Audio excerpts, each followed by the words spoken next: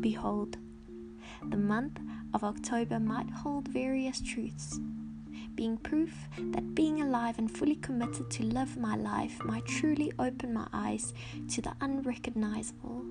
the God-designable words that echoes through the caves of my heart. Please do not part from me, but do part the seas in my being so that I can see how you've always been my constant, constantly teaching me to be true to the constant who is you. You are God who creates, who forms. So when I fill out my forms of life asking me who I am, what I do, can I reference you and tell them I'm a co-creator who works with the day I've been given, who gives life to the life I've been living, and tick yes to life and all of its drives, to fully commit to the fullness of who you are, who I am,